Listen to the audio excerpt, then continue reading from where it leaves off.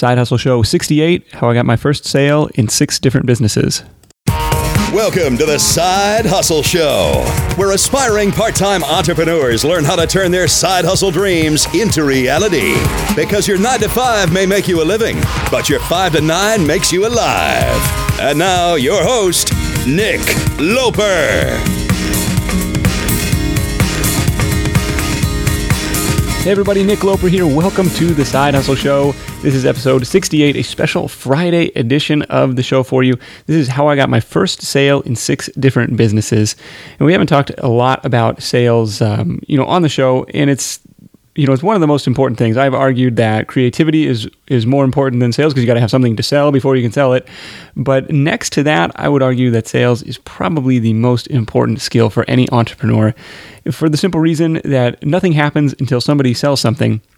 And I don't know the origin of that quote, but it's so true. And sales gets a bad rap, right? Like it's a dirty word. You picture what do you picture? I picture the guy in the plaid checkered suit on the used car lot, and I think my vision of having worked in the car business, my vision of sales was kind of soured by working corporate, and which is ironic because I was in what would be considered a sales role. Only my department didn't really act like a sales organization. There was no incentive to push beyond objections. Like you would present your product or service, and the people would say no, and you would say fine. And that's like a horrible. You as someone who's gone through sales training, you know that it's going to take 7 no's at least to get to yes. But in this case, because my income wasn't affected positively or negatively by that no, there was no reason to push on. There was no incentive to do it. So why, as a young employee, why jeopardize my relationships by being the pushy sales guy if you're not going to be any better off? It was, it's a weird setup, and I think the department has made some changes since I've left, but kind of just a weird setup that maybe has shifted my idea on sales, or because before, and since, I've kind of gotten back into it, it's such a rewarding, like closing the deal, right? Getting, the signature on the dotted line, press hard, it's going to be 4 copies. Like that's really rewarding. It's an exchange of value. It's validation. It's like an addicting thing. Somebody decided whatever you had to offer was worth handing over their hard-earned cash. So in today's episode, I'm walking through my first sale in 6 different businesses. And of course, this is not all of the first sales, but these are the ones that really kind of stuck out to me. And maybe they were formative experiences, and there's some common themes in those, so pay attention for those. Now, the first one I'm going to get into is selling candy at summer camp. I remember doing this in high school, and my mom took me to Costco to pick out some inventory, to pick out some merchandise, right? And I remember distinctly, I picked out Skittles and caramel apple pops because those were some of my favorites. I figured, hey, I'm in my target market. I know what the people like. Let's go for this stuff. Now, in this particular case, it was a couple miles to hike into the camp, which is not too serious, but it kind of limited what you could pack in or what you would be willing to haul in. So I probably could have been a little bit more aggressive on the inventory, but didn't know you didn't want to be setting myself to carry all that stuff in on that hike. So this ended up being a good little business because I knew the target market and I had somewhat of a monopoly. Now the trading post at the camp obviously had a much wider selection than just Skittles and caramel apple pops, but they were also a half a mile away from our group campground, and they had higher prices. So my sugar supply was on site, and the way I priced it was a 100% markup from whatever the kind of prorated bulk amount was from Costco, and then did some volume discount, like 2 for $1, I think it was for Skittles, and maybe 5 for $1 for the caramel apple pops. Now, originally I was nervous. What happens if and I guess this is probably a bad example, because what happens if I have leftover inventory at the end of the week? Well, I've got to pay mom back, and then I've got to eat extra Skittles. Like, it's not the end of the world. But I actually ran out of supply on day 2. So I definitely could have either charged more or brought more inventory. And that was, that was one of my first entrepreneurial ventures. And I think a lot of people have a similar experience, if it's, baseball cards in the driveway or whatever it is. Now, number 2 is selling paint jobs door to door. And this is something that I've talked about off and on, and we've even had other former college painters on the show because it's such a, it's such a bonding experience. And for me, this was my first cold calling experience. I was, and still am, I would consider myself an introvert. And so it was really, really tough. I remember the kind of a cold, rainy March evening outside of Seattle. And, the way this works is they assign you a territory, they assign you a zip code. The company that, I accepted this internship with, this is what they called it. And so they assign you the territory, say, hey, go out and see if you can sell some paint jobs. And they give you some training, obviously, before doing that. But I remember driving my truck up to this neighborhood that looked promising on the map, and just sitting in that truck for probably 10 or 15 minutes, trying to psych myself up, kind of going over my spiel in my head, like, what am I going to say when they answer that door, and trying to just get pumped up for that first job, because it's really, nobody comes to the door anymore. Like, it's really weird. Like, it was stressful for me, and I think it would be stressful for a lot of people, but in this cold calling business, in this painting business, it's essentially a numbers game. Statistically, if this is what they told us when you're doing house painting, if a paint job lasts 10 years, statistically 1 house in 10 should be painted every summer. So you knew kind of 1 in 10 should be in the market, even if they hadn't really considered it yet until you came to the door. There was a reasonable chance that they would be. And I can still picture this neighborhood where I was at, the first house that we ended up doing, convincing this young couple to take a chance and trust me with their biggest asset. And I guess that's a pet peeve of mine. I shouldn't call it an asset. Unless your house is paying you, it's not an asset in many cases. And I learned this the hard way. A giant mortgage is a giant liability in a lot of ways. So stop calling houses assets. I'm sorry, I made the mistake just now. But I remember I finally get the nerve to go knock on that first door. And I think, it probably was, you ring the doorbell and you wait and you wait and you wait. And you're secretly hoping nobody's home. So you kind of get that first one out of the way. And I think that was the case. And so I kind of went to the next one, and they probably said no. And then you go on to the third one. And then you just realize that this is not the end of the world. This is not a life-threatening situation. I'm going to get through this. I'm going to hone my pitch. I'm going to see what works. And it's just, I can still see, around the corner is where that first person that said yes was. You end up striking up a conversation, you build some rapport. And it was on what I would do. I would run in between the houses because I figured that somebody, jogging up to the front door would look a little bit more enthusiastic than somebody trudging up the driveway with a clipboard. And I think that probably worked in my favor a little bit instead of the other way around. Now, the sales thing, or the sales aspect of this was just, or the painting aspect, I should say, was just so stressful, so rewarding, so humbling. Somebody asked me the other day in an interview what I was like at 16. And the answer I gave them was I wish I was a fraction as smart today as I was at 16. I knew everything, and I kind of attribute this college painting experience as being what really dialed that back, what really humbled me out, because for one of the first times, I wasn't the best. I wasn't the worst either, but I wasn't the best salesman. I wasn't the best manager. I wasn't the best painter. I wasn't the best executor of this business. And that was really eye-opening. I needed to see that, and to see that, other people were having more success than me and trying to figure out why and what they were doing differently.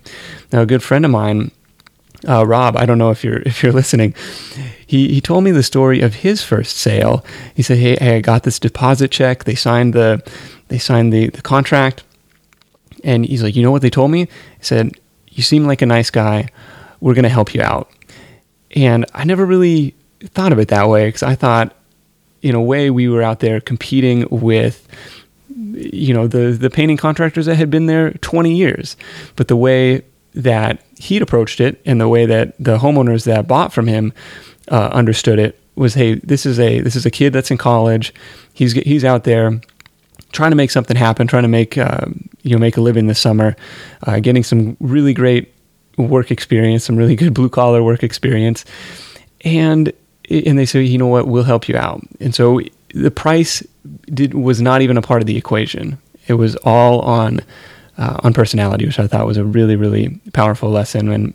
And I obviously didn't learn this very well, because I had a bad habit of underbidding jobs because I was afraid of not getting enough work. What I should have done was charged more and worked less and had less stress. So if you read nothing else, read Influence by Robert Cialdini, one of my all-time favorite business books. It's so good. It's so good. So that's my painting story. And if anybody's curious about it, I could talk about it for days. So sale number 3, or first sale number 3, is my first foray into affiliate marketing. And this is in the basement of our college house, senior year for me and the other guys. This was my first experiments with pay-per-click marketing, Google AdWords. What we would do, and what I guess I taught the other guys to do, was find some very specific product that you could point a pay-per-click ad to, and in the destination URL, instead of going directly to retailername.com, make it sure it's your affiliate link. And my initial budget for this was $1 a day. Like, that's how risk averse I was. For no good reason other than like stroking my ego, I went through the process of setting up an LLC, for my budget of $1 a day, and I funded this account with $500, and that was my startup capital for what became Shoe Sniper, what became this whole side hustle thing. This was kind of the first part of it. And I remember, making my first sales. This is the pay-per-click game, or the advertising game. It was a little bit of a numbers game as well, because you sold a $60 shoe in this case, at a 15% commission, you're left with like $9. And so if you're buying clicks at 25 cents a click, you've got to convert only 1 out of 36 to break even, which is only a 2.7% conversion rate. And because if it was just straight up e-commerce, somebody lands on your homepage, 2.7% would be pretty good. But since these were like so targeted, so specific, like that was, you could convert much better than that. And so that was really cool to come back from a day at class, hit refresh on the report and see that somebody actually bought something. I think I got like a $9 commission my first time, and it was like, the light bulb moment. I love it. And then kind of the milestone there was within a few months being able to cover the rent or most of the rent. Now, I should, for full disclosure, we were living in a house with 6 other guys, so it was, or 5 other guys, and so rent was very, very cheap. I think mine was like $400 or even a little bit less. So, but it was so cool to be able to be making that online, at 21 or however old we were, 22. So some very cool stuff. Now, what that transitioned into, and this is this is business number 4, was the original shoe shopping site, the original shoe comparison site. At the time, it was called Shoes R Us. And what I want to bring up about this is in Great by Choice. It's a book by Jim Collins. He talks about how great companies will do market testing before going all in. He calls this firing bullets, then cannonballs. And so that's, without knowing it, that's what I was doing with these like little text pay-per-click ads at 25 cents a piece, like, and my budget of $1 a day. Like, this was my low risk testing to prove this concept. And after having some success in that's when I decided that the next way to scale this up would be to have the comparison shopping site built, because the pain of doing this all manually was whenever that price changed or whenever that wasn't the best deal anymore at whatever store I was linking to, then all of a sudden the conversion didn't happen. The 2.7% that I needed didn't happen. And so it was all a matter of, there was a lot of upkeep required. And that's why I built the shoe site, to say, if I could just send people to the comparison page, and then those prices will update and toggle, automatically, and I won't have to worry about setting changing the ad every time. And so what I did, I put the job up for bid on Guru.com, which I guess was a precursor to Elance. Maybe Elance existed at that time. But I found a developer on Guru.com who was actually just a half hour away from me in Northern Virginia at the time. So I went and met with him personally, which was kind of a weird intro to outsourcing, right? Because you're not supposed to meet face to face. But we met and he kind of explained the project idea. He gave me his bid. I think once he found out that it was just me, it wasn't some company, he was like, "Oh, if it's just an individual, I'll give you 10% off or something," which was awesome. And was still working with him 9 years later. So it really was a good relationship back and forth on that stuff. Now, the project itself took longer than any software project, right? Took longer than anticipated, but when it was finally ready, I remember setting up a few ads that instead of pointing directly to the store like I had been doing for the past year or so, I was going to send them to the website instead. And what I remember driving to from Atlanta, and so this is how long it took. I moved from Northern Virginia to Atlanta during this time, and I remember driving to Chattanooga because it was my only trip up there. And I had set up a couple ads. I got to the hotel. This was pre smartphones, right? And so I saw that my ads were generating clicks, but on that first day, no sales yet. So head off to work the next day, and just can't stop thinking about I wonder if anybody's buying any shoes and stuff. So I was really excited for it. I was really anxious to get back and what happened and see what happened. And then that was the day. On day 2, I did see, I think a couple sales came through on Commission Junction, and it was, it was proof of concept for the site. It was so exciting to see that, okay, guy, I didn't just waste all this development money. Maybe this thing does have some legs. Maybe this is going to work out in the end. Now, one of the biggest mistakes that I made with the shoe site, and I don't know if I've talked about this before, is if I was more forward thinking, I probably could have hired help much earlier than I did, to help me grow and scale this thing, because I was still working. I had very limited time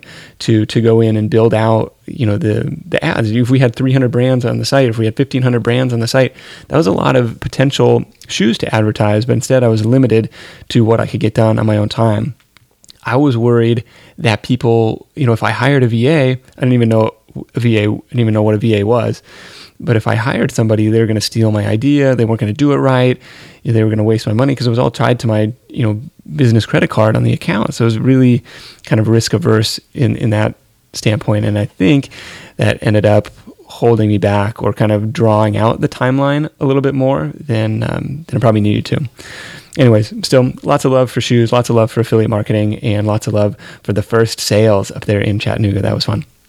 When you're hiring, it feels amazing to finally close out a job search and hit the ground running with your new hire.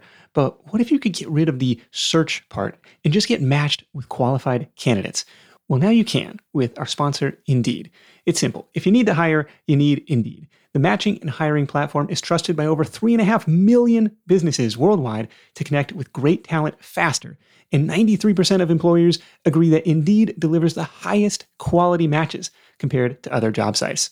For my next hire, I'm using Indeed to tap into a talent pool of 350 million unique monthly visitors. And what else is cool is Indeed's matching engine is constantly learning from your preferences. So the more you use it, the better it gets. And how about this? Side Hustle Show listeners get a $75 sponsored job credit to get your jobs more visibility at Indeed.com/sidehustleshow. Just go to Indeed.com/sidehustleshow right now and support our show by saying you heard about Indeed on this podcast. Indeed.com/sidehustleshow. Terms and conditions apply. Need to hire? You need Indeed. If you travel a lot for work or for vacation, you might be familiar with that feeling you get knowing you're leaving your space unused for long periods of time, and you're still paying for that privilege. but hosting on Airbnb means you don't have to leave your home sitting empty when you're away. Being an Airbnb host isn't just a way to earn some extra cash, it's a chance to share your space and make a guest's vacation all the more memorable. You might be thinking, maybe my place isn't the right fit, but don't write it off just yet. Your potential Airbnb might be right in front of you. Whether it's a spare room or even your entire home, there's an opportunity waiting. Airbnb turns your home into a practical and even profitable venture. We just got back from a family trip to Hawaii where we stayed in a great Airbnb, but our place back home could have been a highlight to somebody else's travels, and we could have used the extra cash to help pay for the trip. So if you're curious about hosting on Airbnb, find out how much your space could be worth by visiting airbnb.com/host. Once again, that's airbnb.com/host.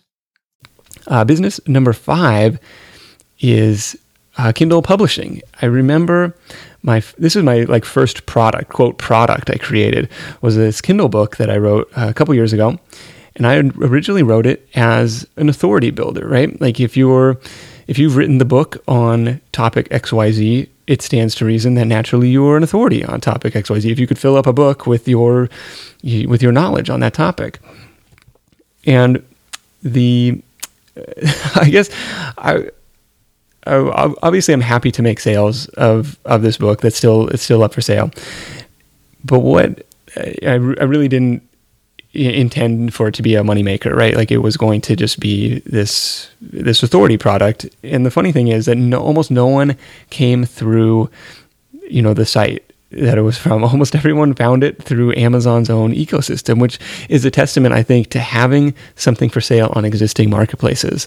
If Amazon is the world's largest store, I think you owe it to yourself to have a book up there. If you haven't written your book yet, I encourage you to do it. It opens up so many doors. It's it's such a cool thing to see something with your name on it up there for sale. Now, what I did, I launched it on Kindle Select, free promo, gave away a couple thousand copies, and it all went well. And then after that, a few people bought the paid version, and I was a total rookie on Amazon strategy and Kindle publishing at the time, but it still managed to sell a few copies after the launch. And that was really, really cool. I remember getting my first royalty check, and I think it was $72 or something. But those were my first dollars. I think I tweeted it. I just got my first monies, my first check as a professional author. And it's somebody paid me for something I put out into the universe. It was really, really cool.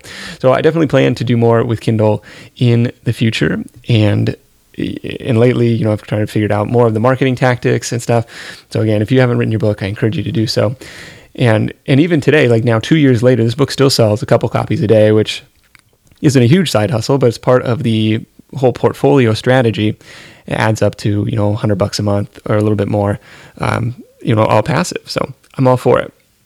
Now, business number 6, we're up to number 6. Business number 6 is the mastermind hosting from Side Hustle Nation. So I've mentioned that I've been kind of turned off on the whole sales thing. I'm going to cram some sales down your throat.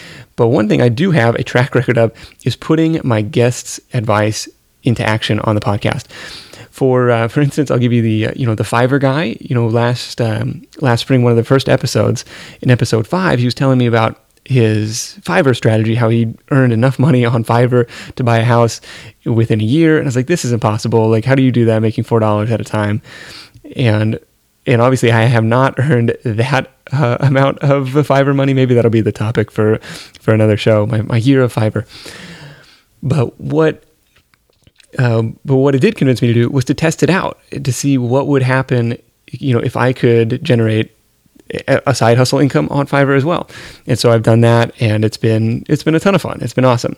Another example would be Nick Reese convincing me to do the cold shower thing, which I've been at for 5 months now. It's been it's a weird productivity hack. If you want to try it, go for it. If you think I'm crazy, I probably am a little bit, but for whatever reason, it works for me, so I'll take it. And so earlier this year, Alex Barker came on the show, and he convinced me to start a paid mastermind program. And so kind of the path to the first sale on this thing was first for me to create a free group of beta testers, basically so I could learn what I was doing.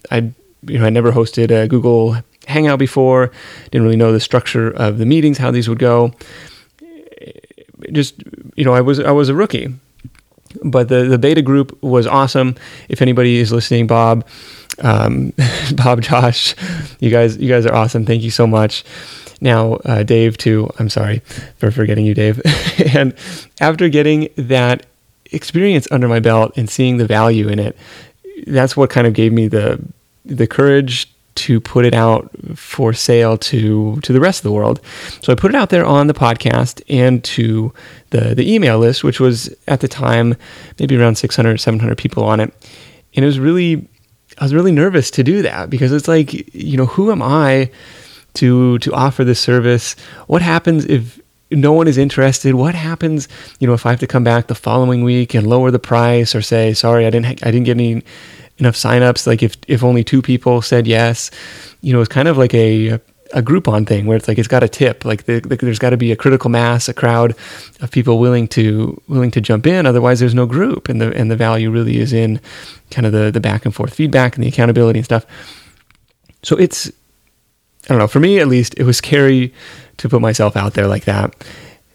But the thing is, you never know until you do. And this story does have a happy ending. 6 people ended up signing up for that mastermind to hang out with me on a weekly basis. And it's just been so rewarding to hear, their progress and their struggles and the wins and challenges that come on each week. And just a couple of weeks ago, one member, gave the quote during the call, my affiliate sales have doubled since joining this group. And I was like, well, man, we should record this. I'm going to use that as a testimonial. But the thing is, like, of course, nobody in the group is going to do the work for you. But what we can provide is the guidance and the feedback and the accountability. And really, it's like, it's the encouragement when you're up, it's the encouragement when you're down, and the congratulations when you're up. And it's been something that I've found a ton of value in, and I think the people in the group so far have as well. So if it's something that you're interested in, we can set up a quick chat, see if it might be a good fit. It's if you visit sidehustlenation.com/join, you'll find some more info there, and you'll be able to fill out an application. It's sidehustlenation.com/join. And that's how I got my first sale in 6 different businesses. Now, of course, like I said, there's a few others that didn't make the cut, but these are the ones that I'm a fan of, or that had some sort of, forward thinking parallel. And for the three common themes that I want to kind of flesh out of these, number one would be to start with something small. Make something low risk. You don't have to bet the farm. You don't have to make a bet you can't afford to lose, right? Like I started, I probably bought $14 worth of candy from my mom. And that was like one of my first like entrepreneurial ventures. Like it wasn't going out and raising venture capital and taking on all this debt. And even later, I funded that account with $500. It wasn't anything, unobtainably large. The second theme, I would say, is I probably should have charged more for a couple of these different things, especially the painting business and even the candy business. Like, if I knew I was going to run out of inventory on day 2, I probably could have stretched that out, made a little bit more margin. And, especially with the painting thing, just, underbidding jobs and having to work like crazy to get it done and still try and eke out a profit on it. But, lessons learned. And the third theme would just be to ask for the sale. Like in your business, in your side hustle, are you asking for the sale? Like if you're not, don't be surprised if people don't buy. Like this was I definitely have had this issue because it can be kind of awkward. It kind of is you're putting yourself out there. It's stressful to say, so what do you think? Like, sign here, press hard, it's 4 copies. The workaround for this is if you believe in what you're selling, then it's not really even selling. It's more evangelizing, right? It's making someone an offer is going to help them. And when I was working corporate, I just wasn't able to make those offers with that level of confidence. One, for the incentives, and 2, because I didn't necessarily believe in what we were selling, and that was definitely a challenge for me. So Now, you actually heard me ask for the sale just a moment ago. So it would be hypocritical if I didn't, right? Like in this whole podcast about sales. But those are the three things. So start with something small. Think twice before going for a low price or settling for a low price, and then third, ask for the sale. So thank you so much for listening. If there's anything I can do to help you with your side hustle, please don't hesitate to ask. And if you're ready for a mastermind accountability group to take your hustle to the next level, you've got to visit sidehustlenation.com/join. See what I did just there? I like it. That's all I got. Until next time, go out there, make something happen, and I'll catch you next week in episode 69. Thanks. Thanks for listening to The Side Hustle Show at www.sidehustlenation.com.